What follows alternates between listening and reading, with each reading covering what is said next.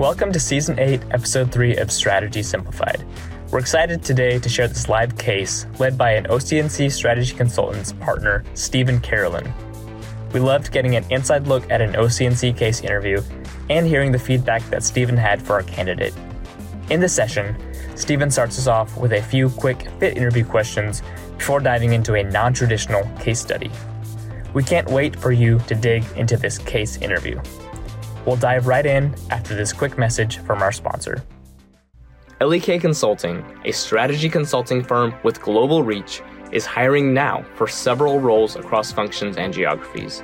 At LEK, you'll find an environment that supercharges professional development and on-the-job learning.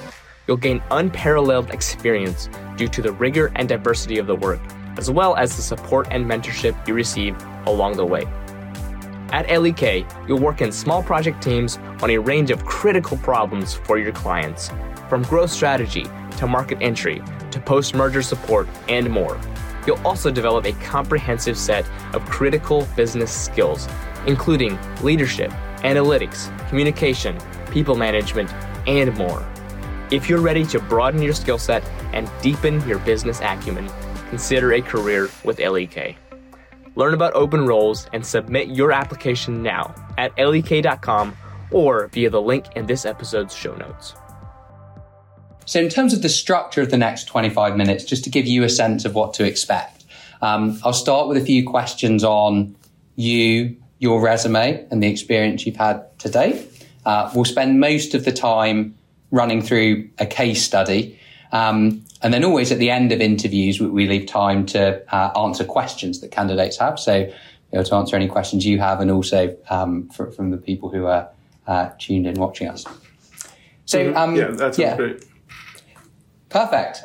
Well, thank you very much for sharing your resume in advance. As I was looking through it, tons of really interesting experience. The question I always like to ask people is, if you had to pick one thing from your resume, and actually it could be something that isn't on there at all, that you think is a great example of what motivates you, what drives you, what you're passionate about, what would you talk about and why? Yeah, I mean, honestly, probably after today, I would say this would be something I would say to answer your question. But, I can't really talk about that right now. But something on my resume, I would probably say would be my VC experience this past semester. So as a bio major, I really haven't had any exposure into the business or finance world.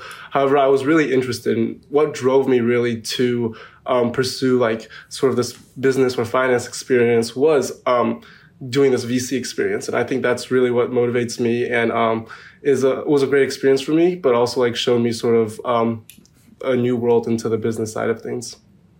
Interesting. So how given that focus of your major, taking that into more of a commercial context, what was it about that surprised you most in terms of where you found interest? What piqued your intellectual curiosity? I actually found that, with consulting, for example, and biology, it's really much of the same thing. You're really just trying to break down a problem to its simplest parts. Like, for example, at a lab, you're, breaking down this lab experiment to different parts. Same thing with any case or any project you're on. So it's really the form of thinking is the same thing. And then something like more is just like, I feel like in consulting, you can make a more direct, large scale impact right away. Whereas, potentially if you want to go into medicine, it takes lots of years before you can get something accomplished or before you get certified as like a physician. Whereas like with consulting, you can really just go in right away and make a direct impact. Interesting. Yeah, I think your description of taking enjoyment in breaking down difficult problems certainly really resonates. It's one of the parts of the job I really enjoy. And that's probably a good segue actually into the case study itself, where we will spend time breaking down and wrestling with a difficult problem together over the next 25 minutes.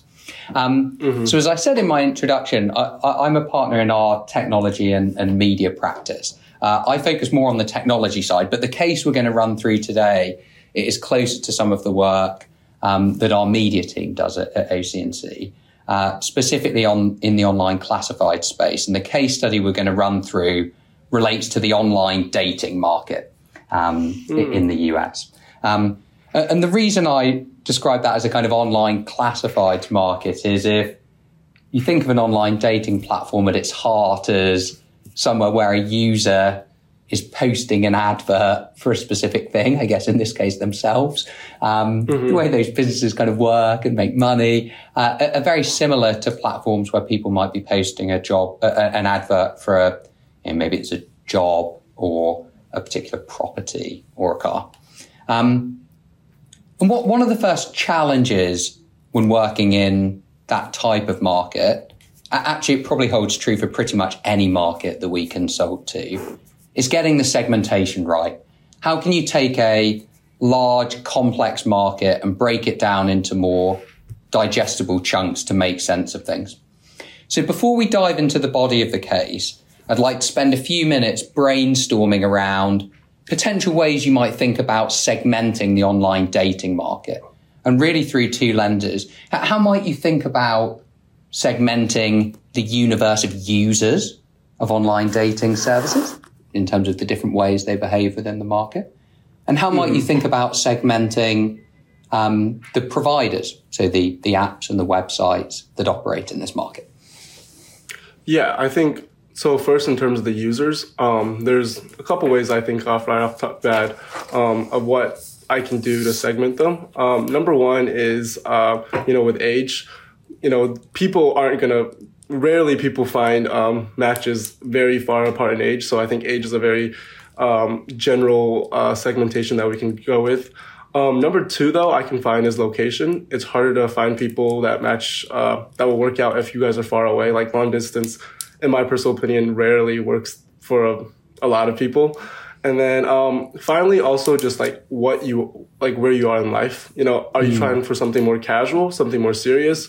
Or are you really just trying to meet people? I think those are all very different stages of life. And it's really important for the dating app service to fulfill all these requirements. And then in terms of the app services, I think, number one, it's, could you repeat the second part of the question again, just to make sure I'm answering Yeah, it? Absolutely. So if you were thinking about ways of segmenting or grouping the businesses operating in this space, so some of the apps or websites offering online dating services, what might be different ways you might think of grouping those based on common characteristics? Yeah, I feel like that's a little bit tougher because in my, you have like Tinder and Bumbles, and they're all very similar to each other, where you put in your personal bio and then you just match people.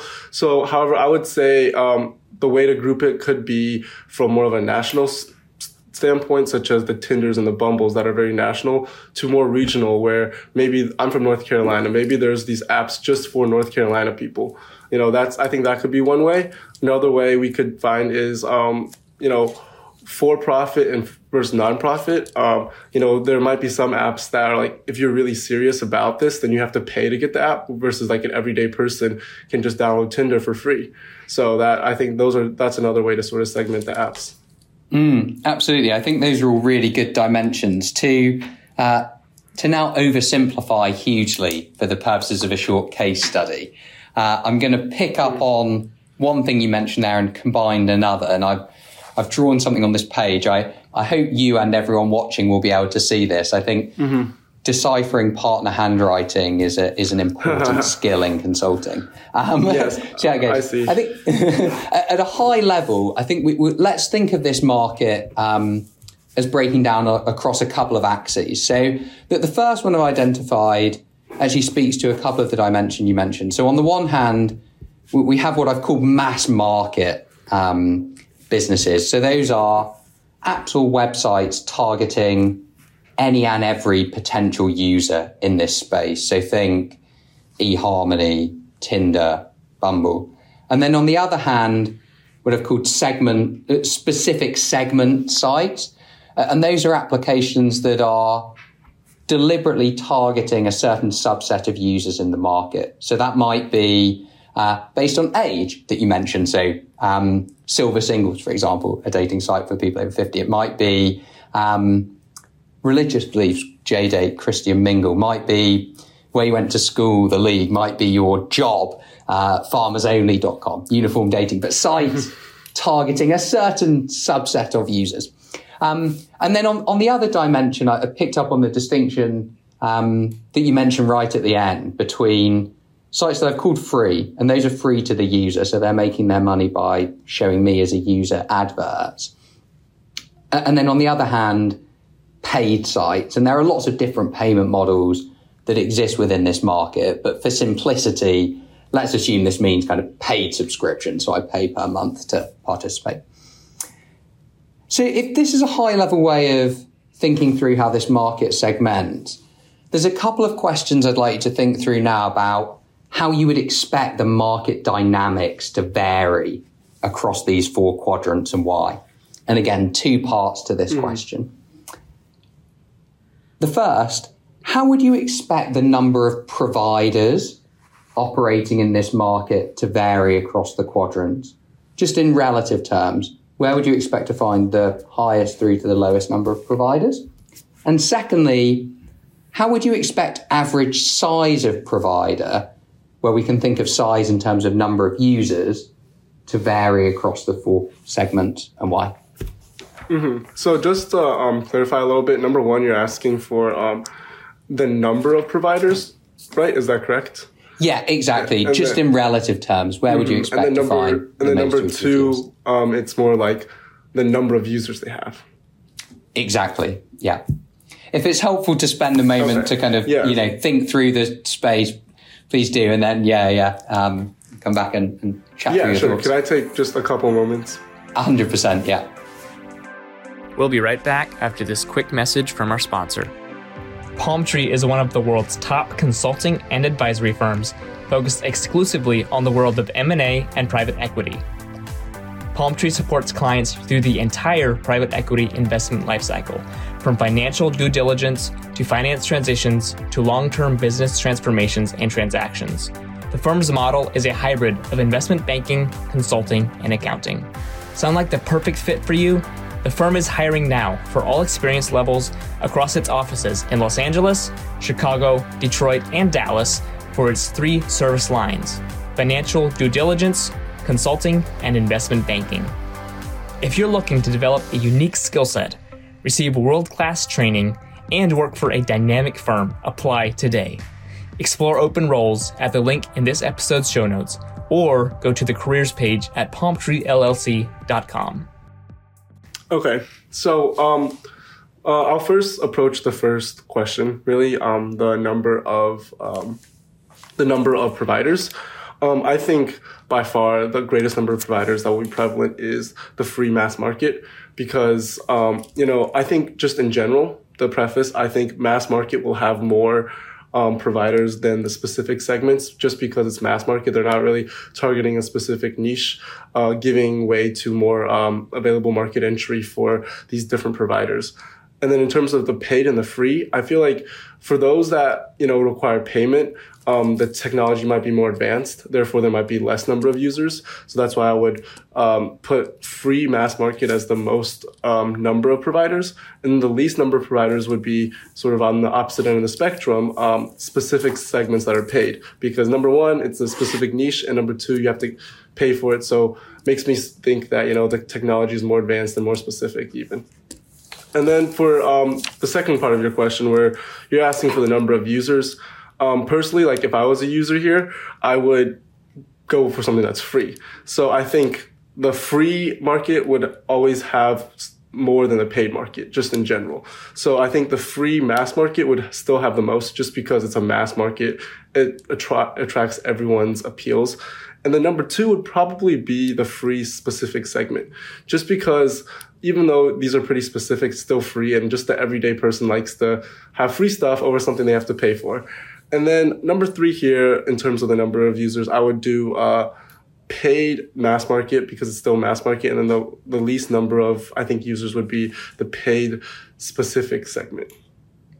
Interesting. And just to double click on a couple of things that you mentioned there. So I think, as you rightly said, at the end, you find more users in the free than in the paid segment.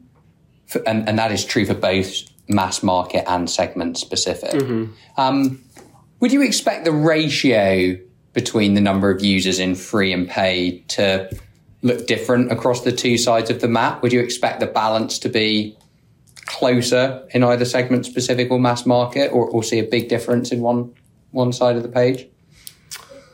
Could you sort of clarify a little bit about what you mean by ratio? So in both mass market and segment specific, there are more users in free than in paid. Right. But would you expect, relatively speaking, the gap between free and paid to be bigger in one of mass market or segment specific? I.e., is there more of a weight in free in one of them? Okay, I see. I think the gap is probably, I think it's probably bigger, as in more people. Like, if I'm going to pay for something, I'm probably going to pay for something that's specific for my own needs. So as a result, I think the gap is definitely going to be bigger between the specific segments than between the mass market. Whereas I don't think that many people, if they're going to pay for something, they won't pay for something that's just not specific towards them. I think that's right, yeah. And actually there are, in parts of the specific segment, parts of this market, actually the needing to pay to be a member can be seen as an advantage almost. Maybe it kind of guarantees exclusivity, if you like. So picking up on a second thing you mentioned, so free mass market, you're right, there are a lot of users in that segment. Actually, it's by far the biggest, as you say, for the kind of casual market participant. That's where most of them sit. And barriers to entry in terms of starting up an app, something like that, are quite low. So you do find quite a lot of sites. However, when you look at the competitive landscape in that segment, as well as all those small sites, you see there are a few players with really high market share that are just very big sites, the kind of, brand names that we all know. Why is that you find market share, some players with big market share, given those dynamics you described of there being lots of sites kind of following where the users are? So you're asking sort of why there are these big, like how do they get these big market shares? Why do you see that concentration in that segment? Can I just take a few moments to think about this? Yeah, of course, yeah. So I see like the reason why these sort of big players are big players as three main reasons. Number one, I think just because of the size of their company, they probably have more funding. They have more money to spend on advertisement, on raising awareness, on just getting users to use them. Number two, I see like brand loyalty. Like if people are already using, for example, Tinder, they're not gonna, unless something really crazy happens, they're not gonna, switch away from Tinder, right? So people, once they usually find something that works, they stick with it. And number three, this I think is probably the least likely reason, but I'm still going to bring it up. I think potentially there could have been like mergers and acquisitions where they swallowed up smaller companies that increased their own market share as well. Interesting. I think the first factor that you highlight there around the benefits of scale and network effects in this market is really important. So, as you say, an example of that would be I have the scale to market to new users. Just the fact of my being bigger and having a big installed user base in some ways makes me more attractive to the next user, who actually size of installed base is an important criteria. So given those dynamics that we've talked about that, create a bit of an advantage for the largest players in that segment, do you think your initial conclusion that that's where you'd find the kind of highest number of businesses in this market is the right one? After going through this analysis, I would actually want to revise my hypothesis. Where initially I thought the free mass market, just because the size of the market would have the greatest number of these apps. I don't think so anymore. I think maybe it's better to target something that's niche, since there won't be as big of a player in the market, and allow easier barrier for entry where a startup app can just really enter and target the specific customers they want without having to worry about the lack of funding they have versus a bigger player, as well as the already built in place brand loyalty. Absolutely, yeah. I think that's exactly right. Cool. So, as you mentioned when navigating me around that map, the free mass market segment has a really high share of users. So consequently, when we think about market size, revenue kind of generated from adverts, things like that is very important. But if we put that to one side and just focus on the paid part of this market, for simplicity, let's assume it's all monthly subscription, and we can ignore the mass market versus specific segment distinction. So just all paid online dating subscriptions. How much did people in the US spend on paid online dating subscriptions last year? So could I take a few moments to... Yeah, absolutely. Why don't you take a minute to kind of think through the structure? Perhaps we can talk through that and then we can put some numbers against it. Okay, sounds good. Great. Okay, so I'm ready to sort of present my ideas. So I'm just going to first assume that we have 300 million people in the US. Mm-hmm. That's okay. I'm going to first break this down between single people versus non-single people, because I really hope that not single people are not on these dating apps. So I think that's a fair assumption for a short case study, at least. Yes. So for single people, I'm just going to assume half the US population is single and half isn't. So that would bring this number down to 150 million that are single. And then within the single population, not everyone is really eligible even to use this app or like to date in this app, because I don't think, for example, 5-year-olds will be using this app, or for example, 80-year-olds will be using this app. Mm-hmm. The target range really is more like the 15 to 35 age, really. That's sort of my opinion. So I would say only a third of the eligible single people are even eligible to use this app. So that would bring this down to 50 million. Mm-hmm. And then in terms of these 50 million, like a lot of people, even though they're single, they're not going to actively try and find a date, because that's just not who they are. I would say the majority, actually. So I would only say 20% of the people of these 50 million would actually actively try and download an app like this. So that would bring this down to 10 million. And then of this 10 million here, the question is, who is willing to actually pay for this? And in my opinion, that would be even less. Most people enjoy free stuff, like I said before, and I think only a tenth of the people would really want to pay for something like Tinder Gold or, something like that. So I would say that really brings it down to 1 million people. And now I'm just making a little bit of more assumptions here. I assume if you're for the paid, it's $10 a month, and that would make it $10 million of total subscription fees a month. Multiply that by 12, and it's 120 million sort of annual US market in terms of paid subscriptions for dating apps. Interesting. So if I was to say, I think that's, really like the clear assumptions and walking through it. So if I was to say that your number of people using an online dating kind of app is a little low, and that's closer to kind of 30 to 40 million. Okay. But still, if we times your market size by 3 to 4, it would be 50% too small. And your $10 per month is about right. So there's one other step to think through. What else might you think through in terms of sizing this market? So once you've got the number of users, you've got the kind of spend per site. Mm-hmm. Sorry, just to clarify a little bit, even if I multiply 120 million by 3 to get 360 million, I would still be 50% too small. Exactly, but the 30 million users would then be about right. Okay, so I'm really just examining sort of the back end of this tree here to see what. Can I just take a moment to think about this? Yeah, of course, yeah. Mm-hmm. Okay, so I feel like the logical reason here as to why it could be too small is I'm underestimating the number of people that's willing to pay.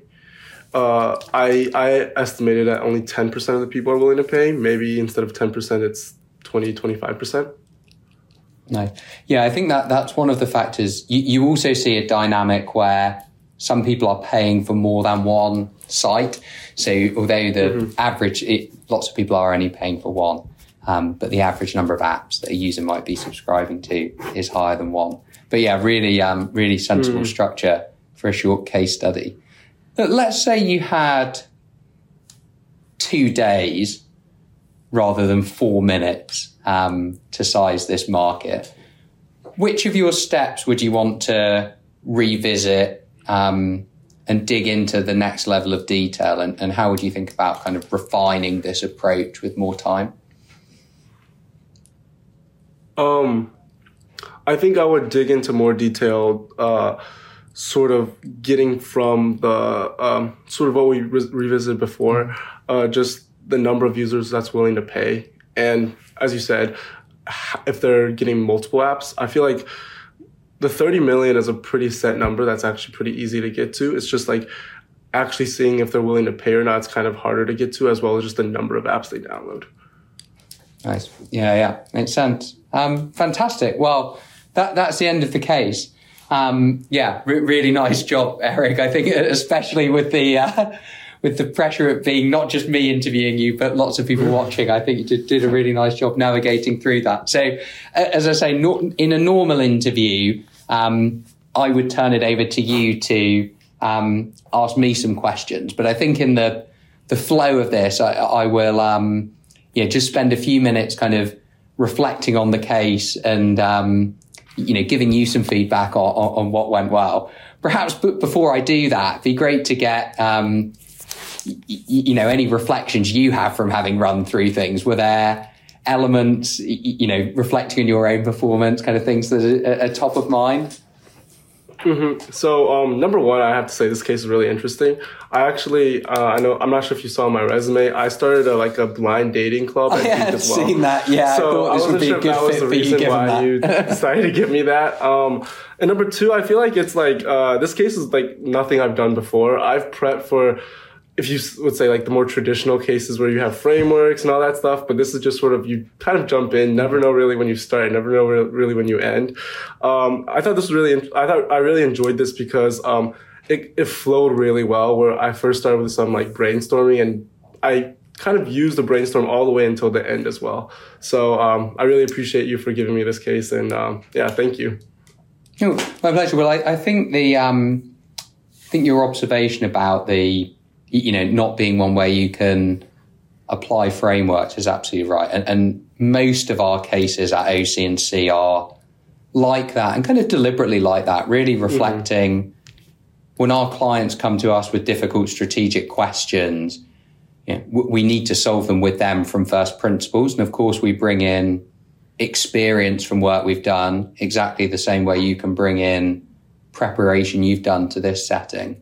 But fundamentally require their own approach. And I think one of the things you did really well, and this is lots of candidates kind of try and take a framework and force it in, actually listening to each question and thinking through, okay, what's the right way to approach it? I think that's always good practice in case studies. In terms of thinking through the components of the case, and perhaps if I think through the step of kind of, okay, take the question, think through how to structure it, come up with some good ideas and discuss those with the interviewer. I thought you did a really nice job throughout of asking clarifying questions. I guess this is a market that, as you say, I know you've been in an online dating kind of business, so you know well, but that won't always be the case with case studies. And I think it's really important to make sure you've understood what the interviewer is asking for. And I think you did that really well at all stages. I think that the second thing I would say is always good practice is taking the time to think through how you're going to structure your approach. I should say I recognize that is particularly hard in this context where it probably feels like it's awkward silence for a lot of people. But I thought that the times when you did that, so, for example, before the market sizing, and when you took the time to reflect on my question about why you'd see provider concentration in the free mass market, you came back with really clear answers. So I'd encourage you to keep doing that. I think perhaps you could have done that, for example, in the segmentation piece of the case where you jumped into it a bit quicker and gave good answers. But I wonder if taking some time there would help. I think especially at the start of an interview, that's the time when it's hardest to do it. So I think keeping that in mind is really good practice. As we were kind of doing the problem solving together, I thought the ideas you came up with were commercially sensible and well structured. I think what impressed me most in that part of the case was your openness to revisiting your thinking when provided by providing new information. In the course of a project, we come up with initial hypotheses and then we find facts that lead us to challenge and revise those constantly. And our case studies are almost always set up to see how you respond to that. So the example of where you're going to find the most sites, right? You thought through that. I think your reasons for initially assuming there's lots of sites in free mass market were sensible. Then we dug into that segment a bit more, and then you reflected and actually changed your logic and brought in some new points based on what we discussed. I thought that was really nice, and that kind of intellectual flexibility and problem solving collaboratively with the interviewer is absolutely something we're looking for. I think the one area on the problem solving where I think as you're getting into other cases, something to think about. So I think on the market sizing, your structure was clear, logical, and really easy for me to follow the thinking as an interviewer. And actually for a short case study, there's only so much detail you can go into. I think one technique that can be allow you to do that even better is to almost preempt my last question about where would you go deeper. So to say, well, I think this is a market where, in an ideal world, I'd segment this into 10-year age groups and work out these things at this level. For the purposes of a short case study, I'll just assume it was, this is in the 15 to 35 age group, exactly as you did. So the outcome might be the same, but I think that's a good way to kind of show off, okay, here's the nuance in my underlying thinking. And sometimes the interviewer might say, okay, well, let's go down that, a little deeper down that route. So I think on the market sizing, encourage you to do that. And one final tip on that I think can help is maybe even laying out that structure before you put any numbers to it. So saying, well, I'm going to start from US population, then go to single people, then go to age. Does that sound okay? Is there any areas where we can go deeper and maybe get the input from the interviewer at that stage? But yeah, as I say, given, I hope those are helpful tips for future case studies, but I think that you did a really nice job on this one. Really well done. Thank you. Yeah, I will definitely keep that in mind in the future, just going a little bit deeper on my answer. Yeah, I think one of the challenges in a case study is it's such a short period of time to grapple with, complex questions. So I think those tools for how can you acknowledge that complexity and nuance, whilst at the same time then you can't kind of follow through on all of it is a balance to think about striking. Yeah, but great job. I really enjoyed the conversation and hearing your thoughts and running through it. Yeah, thank you. Thanks again to Stephen and OC&C for the fantastic demonstration. If you're interested in a role at OC&C, you'll find a link to view current openings and submit your application in this episode's show notes. Thanks again for listening to Strategy Simplified. If you enjoyed it, make sure to leave a rating and review on Apple Podcasts or Spotify. We'll catch you again next week.